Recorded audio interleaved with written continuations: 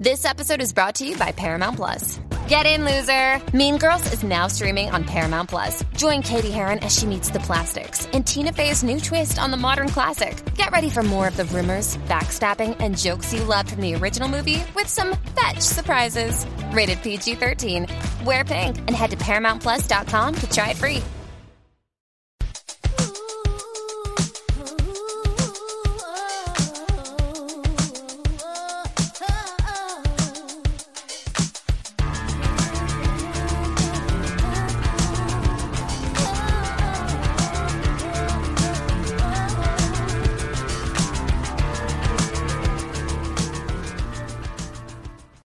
Hi again, everybody. Welcome to Screentime, movie streaming and everything in between. Gary Tanguay along with Drew Yanno.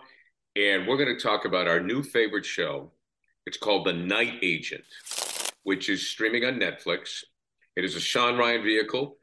Drew can elaborate more on that coming up. Starring Gabriel Basso and Lucianne Buchanan. I believe is how I pronounce her name. And she stars as Rose. Gabriel is Peter. And what happens is Peter is in the FBI, and there's a lot of reasons why, but he ends up working as a night agent in a room in the White House that has a phone. And this phone gets a call in certain situations. And in this first episode... Basically, it never rings. So it's a big deal when it rings in this Right, show. when it rings, it's like usually it's just, you know, he's doing paperwork, right? Passing the time. It never rings, but when it rings... It's designed for agents who are out there who might get in a jam and need help quickly. But correct. And that's something we learn as it goes. At first, we're not sure why he's there, but that's something we learn as it goes. So, Drew, let's stop here for a second, Garrett, because this is the show everybody's talking about. Like, if we go out to dinner with somebody and say, "Hey, you watching anything?" The first thing that pops up, Night Agent. Yeah, everybody says it's great, and it is.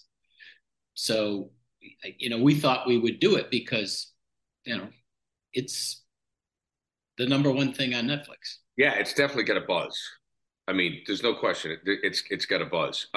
But like talk about like Sean Ryan and his background and why it was probably why he was able to get this thing made. He's a TV producer, an executive producer. He's created a bunch of shows, and he's written too. He's a writer too, but he's mostly known for developing shows. And the first one he did is The Shield, which Michael Chiklis, you know, phenomenal show. It was legendary at the time, kind of a rough thing, you know, it was on Fox. That was when Fox was starting to, you know, trying to test the boundaries of you know, network TV. And that ran for a while, and he was hot. He got offered a bunch of stuff, and he ended up doing this show called The Unit with David Mamet. Oh, right. With him. Right. He did, get the other ones. He did, well, he's doing SWAT now, which is the big thing on CBS. But he's done a bunch of them. And my wife loves SWAT. It was a big one. And, you know, he's just a guy, I kind of forgot about him, to be honest with you, because I don't watch SWAT. I don't watch that kind of stuff.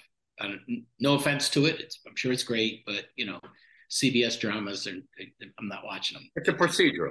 There's still a market for it, but, you know, yeah. But you got to give him credit because he's the one who I think he found the Matthew Quirk novel, and I'll tell you about Matthew Quirk in a minute, and brought it to Netflix and sold it. And look, there's source material here. He didn't create this out of thin air. The source material is a novel by a guy who writes thrillers. His name's Matthew Quirk, and he's got quite a following.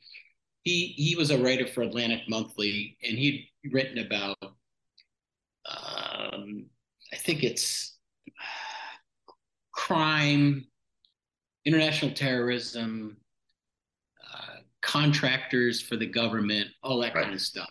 And then he started writing, you know, these thrillers. And I guess he got nominated for an Edgar, and he's a great writer. I mean, people love it. So Sean Ryan found this and brought it to Netflix and sold it to him. And the beauty of this thing is that I remember when they were advertising it on Netflix, and they really did a good job. It's a Night Agent. It's a great title. And this whole premise of, you know, he's sitting in the basement of the White House next to a phone that never rings, then it rings. And you're like, oh, shit. I couldn't remember the name of it after I saw that preview.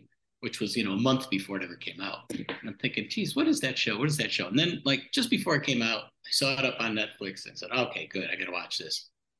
And, the best thing about this, to show how popular it is, within 1 week of its premiere, Netflix signed on for a second season. Right. And that's pretty much unheard of. And, the thing of note is, if you love this show, and I like it a lot, there's no more source material. Season 1 is the book. Matthew Quirk didn't write a sequel. So they're going to have to start from scratch here. And that's where it can get dicey, right? You're going to have the characters. A lot of them are dead, by the way, or in prison. But it's going to be interesting to see what they come up with. They got the two main characters, which is great. Right, Peter and Rose. Yeah. And they're newcomers, as you've mentioned. They're newcomers. So just to give people a little bit of a taste, so when the phone rings, Peter gets a distress signal from a couple of secret agents that are undercover and who are in trouble. And their niece is with them. The niece becomes involved. And then what happens is that Gabriel Basso, playing Peter, has to protect their niece, Rose.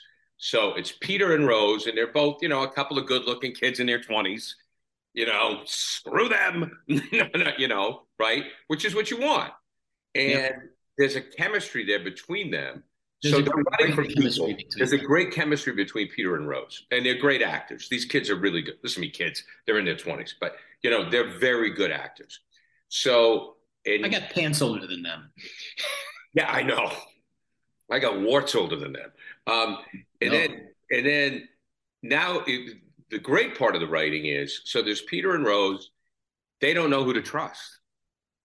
They don't know. No, they're warned. She's warned by her aunt, I believe it is. Right. I can't remember if his aunt or the uncle gives her the number to call, but right. She's warned that there's somebody inside the White House. Right. And you can't trust him. So at first she doesn't even trust Peter. Right. So it's, again, great premise, and you got to give Matthew Quirk all the credit, because he created this thing, and it's his baby, it's his story. So now they're on the run, and you have gone further than I have. And how many episodes? Seen the whole thing. Yeah. How many episodes is it? 10. 10. And I'm going to tell you, it builds, because when I saw the first episode, I'm like, my wife and I are looking, going, it's kind of implausible. I'm not sure I'm buying this. Then we watch the second one and go, man, this is a little better. Then you get to the third one and you're going, oh, I like this. And then they just get better and better and better as the characters develop, the story develops, because you're led to believe that the bad guy, I'm not going to give it away. You don't have to cover your ears. You're led to believe very in the beginning, this has got to be the bad guy, but it's almost so obvious that you don't trust it to be the bad guy. Oh, I didn't believe it was the bad guy. Exactly. And then you have these other characters, and any one of them can be the bad person, because there's male and female. And it's really good how they eventually get to it. And I'm telling you, the last episode's very fast. The next to the last and the last episodes are very good, really good. Well, I thought one of the problems at the beginning was, I thought they could have taken a little more time with the setup. Okay, folks, if you watch the first episode, you'll see it. It opens as a bomb on a subway, right? Mm. And the way he went about it, I thought he would have actually, the way he went about diffusing the situation, which in the end, it worked out overall. But I thought it was like they made it a little too difficult, and it shouldn't have been that difficult. It was like, get the bomb off the train and capture the bad guy. Like, go get the guy. And I thought I'm not giving anything away, but when you watch the first episode, you think he's a hero, and for some reason he's treated like he's not, and it has to do with his father. And right. So well, that's why he's in the basement of the White House. I'm glad you brought that up. His father has a past that is haunting him. Mm-hmm. Correct. Right. So I kind of thought the bomb on the train thing was they didn't set that up right. I thought that was a little strange. But it's very important in the end. It's very important in the end. So if you can get past that, because I was screaming, it's one of those incidents where I'm screaming at the TV, no, idiot, do this, and I kind of like, if I'm doing that, but maybe that's just me. Well, I saw Stephen King on Twitter Oh, I saw it too. praising it, and I wrote back and said, "Yeah, I spent half the time thinking, oh, that's ridiculous, and the other time screaming, this is fantastic." And it really is one of those things where there's stuff in it you're going to go, nah, I'm not quite so sure, like you. And then I'm telling you, you get to 8, 9, and 10, You're on a it's roll. really good. Well, It's really good. the thing of it is that, like you have always told me when it comes to writing, so people, you should watch this. That's what we're saying. Oh, But absolutely. when it comes to writing, you just have to have likable characters. And we've talked about films and movies, like, for example, Uncut Gems. I'm a fan of Adam Sandler in the movie until the end because there's no redeeming quality of the character, you know, and these characters, you just like them. And that's because of the writing and it's because of the actor. And I think these two young actors, we're going to hear from them down the road. I mean, there's no doubt about it. You We're like going to them. do our top 5 on the up and coming actors, Right. in our view, as usual. And these certainly are among them, Yeah. among the nominees. Yeah. I mean, Basso, this kid Basso, we're going to hear from him. I mean, he could be a Bond down the road. But there's also, I mean, he's handsome and he's good looking. We understand that. But so wasn't Harrison Ford. There's something about Harrison Ford that still made you want to watch him. It's more than just good looks. There has to be some He can quality. act. He can act. He can act. He can act. He So can we're act. not going to, it's not one of those things where he's just a pretty face. He can't act. It's like, bleh. But again, he's interesting background. He was a child actor. I didn't know that. Yeah. And I don't know if it was his first adult part, but Hillbilly Elegy, which is the Ron Howard film of J.D. Vance's young life in the hills of Kentucky. He plays J.D. Vance as a young man. And I love the movie. I thought it was really good. And he was in, I think it was called Super 8, which he was really a kid in that. The kids find the Super 8 film thing. Interesting that he gets cast in this because they must not have thought this is going to be a big hit because they cast him.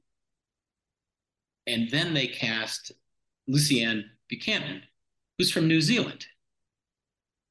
No American credits.